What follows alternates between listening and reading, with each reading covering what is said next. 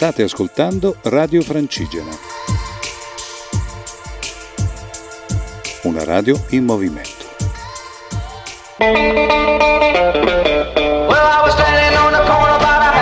L'arte del camminare, a cura di Luca Gianotti e della Compagnia dei Cammini.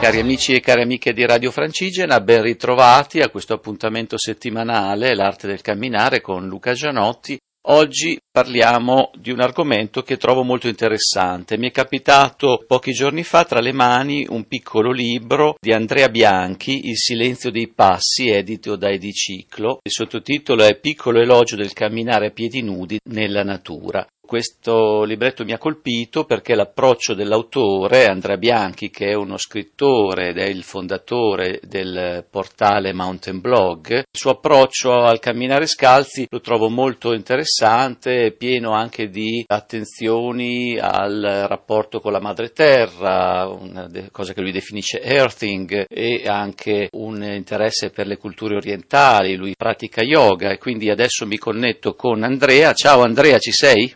Ciao Luca, buongiorno, ci sono. Bene, ecco, mi ha fatto piacere leggere il tuo libro perché ho sempre desiderato camminare scalzo e vedo che l'approccio che tu dai a questa pratica del camminare scalzo è un recupero di un antico modo di fare. Qual è la filosofia alla base di questo? È la semplicità, mi verrebbe da dire, è il togliere piuttosto che aggiungere qualcosa al gesto del camminare.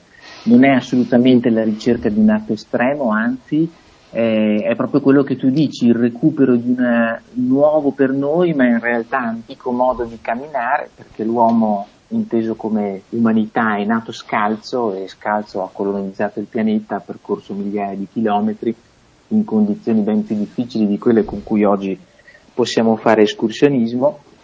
E poi, come tu ben dici, l'elemento fondamentale di questa esperienza è il rapporto con la natura e con l'energia della terra. Quindi subito, anche per chiarire che non propongo il cosiddetto scalzismo, cioè il vivere scalzi dalla mattina alla sera anche in ambiente urbano, qualsiasi sia l'attività che si faccia, ma propongo invece quello che nella mia esperienza è stato fondante e lo è tuttora, ovvero entrare in contatto diretto con la natura attraverso la camminata a piedi nudi.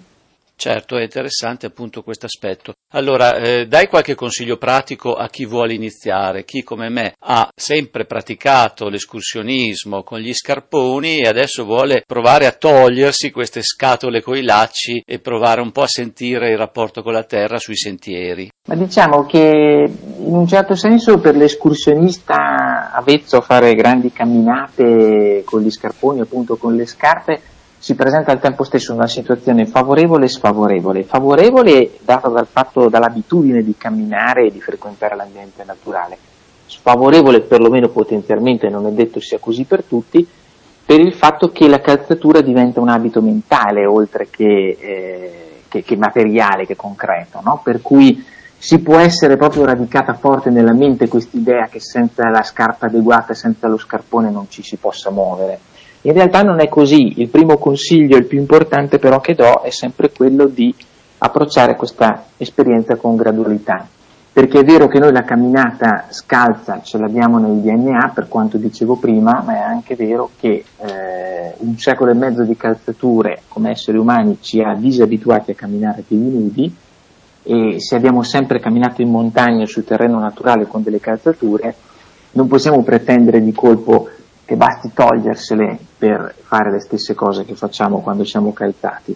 Ci vuole quindi gradualità, rispetto dei propri limiti, cominciare magari con i terreni più agevoli, con l'erba, il prato, con i terreni morbidi di sottobosco, e affidarsi alla propria intelligenza naturale e all'intelligenza naturale dei propri piedi. Poi ci sono anche naturalmente delle indicazioni tecniche, alcune le do anche nei miei libri, soprattutto il secondo non quello che tu hai citato, ma quello che è uscito un paio di mesi fa, ed in ogni caso ascoltarsi è il primo principio da seguire. Ma è una domanda che verrebbe sicuramente a tutti. Si deve formare un callo piuttosto duro sul fondo del piede che quasi deforma il piede o non è così? Cosa succede? No, quello del callo, della soletta dura del piede è un po' un mito da sfatare. È una domanda che spesso mi viene fatta. In realtà certamente la pianta del piede cambia, si trasforma con l'utilizzo, ma si trasforma nel senso che più che indurirsi si ispessisce.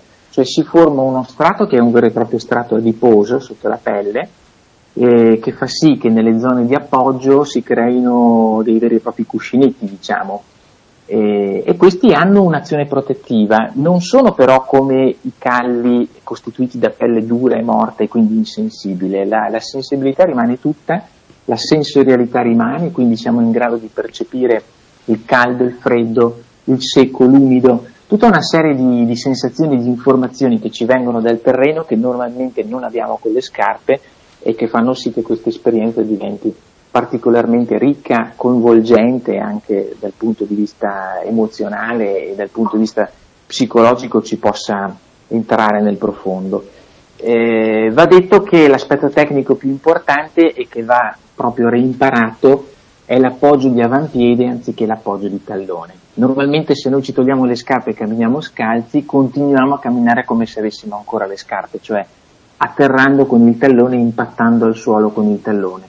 La camminata naturale a piedi nudi è invece quella che possiamo osservare in tutte le popolazioni native, ovvero si atterra di avampiede e poi si completa l'appoggio con il tallone. Quasi camminare un po' in punta di piedi. Facciamo un piccolo intermezzo musicale. Hai un brano che ti ispira, legato alla tua esperienza, che vuoi proporre ai nostri ascoltatori?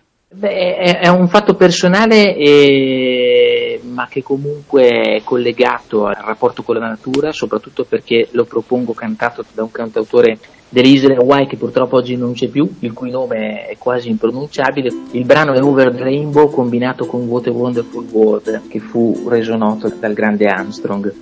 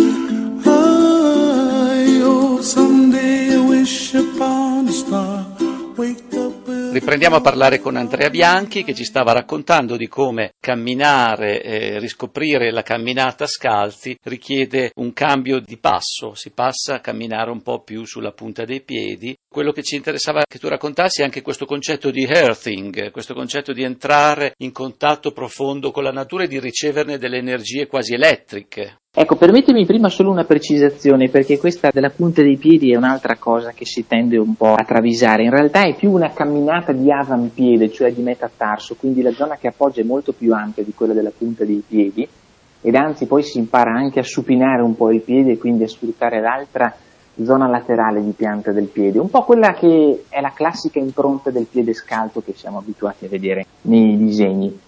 L'earthing invece al quale accenni ora riguarda più direttamente lo scambio di energie, in particolare di energia elettrica ed elettromagnetica, che si può avere quando entriamo a contatto con la terra, con il terreno naturale.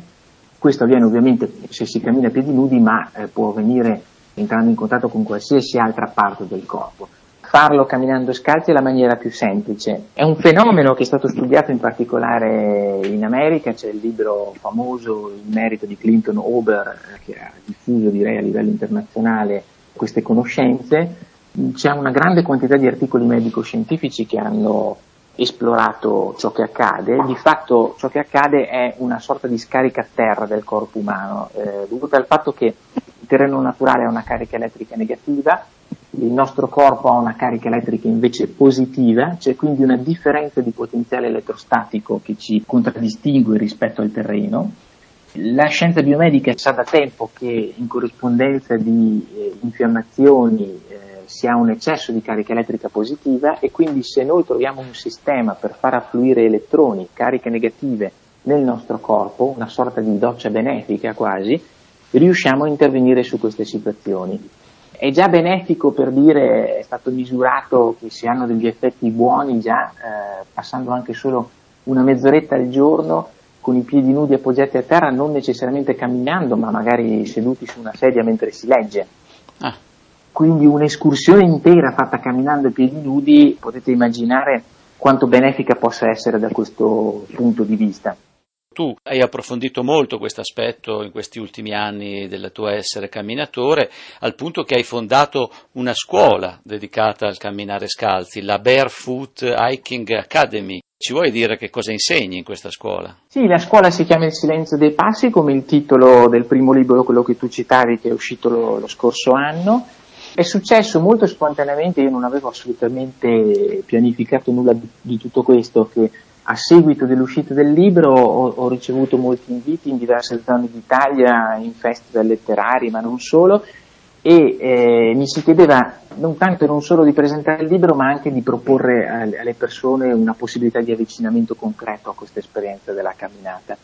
Questo mi ha sorpreso inizialmente, ma poi ho visto che le persone reagivano sempre variabilmente in maniera molto positiva e che mi chiedevano poi come continuare, come poter approfondire, come migliorare anche tutto questo, e così è venuta spontanea l'idea non solo di scrivere un secondo libro con indicazioni più pratiche, un vero e proprio manuale, diciamo, che si chiama Piedi Nudi questo libro, ma anche proprio di organizzare questa cosa in una sorta di sistema scuola che ha il nome Il silenzio dei passi, appunto, e che si prefigge di accompagnare le persone più che ad imparare a riscoprire in se stessi la capacità di camminare a piedi nudi in natura.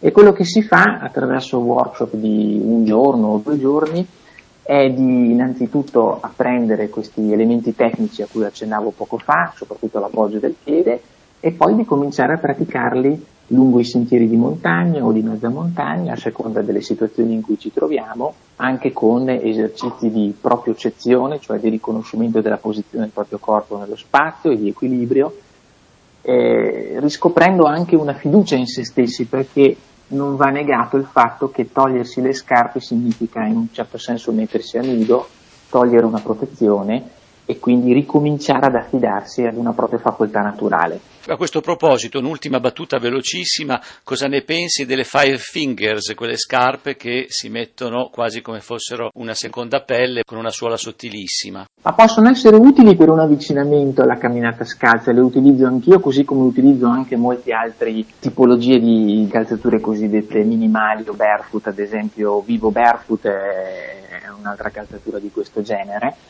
Però credo che non ci si debba far ingannare dal fatto che sono comunque, per quanto minimali, delle separazioni tra noi e la terra.